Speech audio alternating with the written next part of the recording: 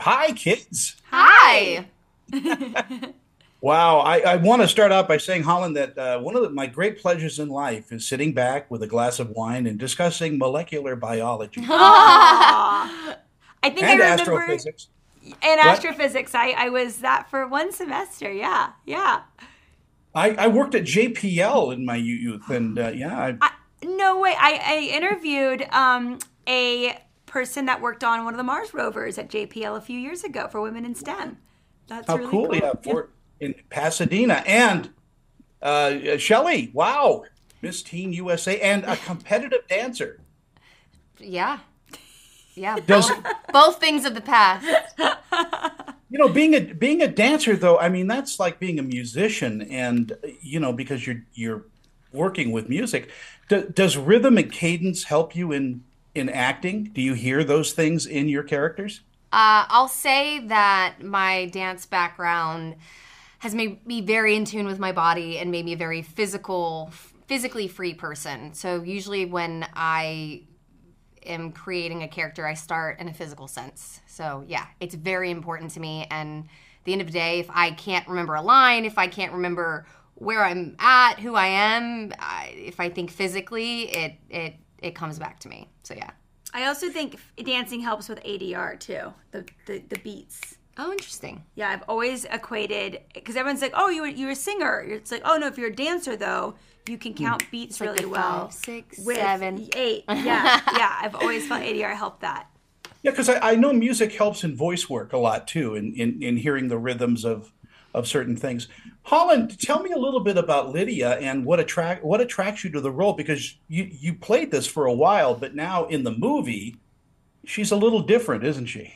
I think she's a little calmer. I think the feistier girls in high school tend to calm down as adults, and she's no exception. And she's moved on. She doesn't live in Beacon Hills, and then dun dun dun, something brings her back to Beacon Hills. And thank God. Yeah. Malia's been And bored. the same question for you, Shelley, is Malia is how does she differ in the movie? Um, I think Malia is a lot more vulnerable, and not in a way that it's like a huge storyline piece, but that's sort of where I was at personally, and I just kind of added that to what I already saw on the page, and yeah, she's still Malia, which I love, and Jeff and I talked about keeping the iconic things of Malia in the movie, but I think she's trying a lot harder, and I think she was really upset that everyone basically left her in Beacon Hills.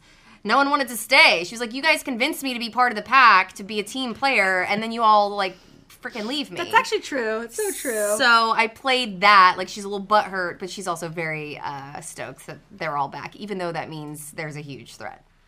In our final moments we have, what do you think? I'll ask Holland. What do you think audiences are going to pull away from the movie? Teen Oh, Wolf? Lord. I mean, they're going to have a to-do list of the things they want to see, and I'm just curious. I think we're both curious to take a focus group on Instagram.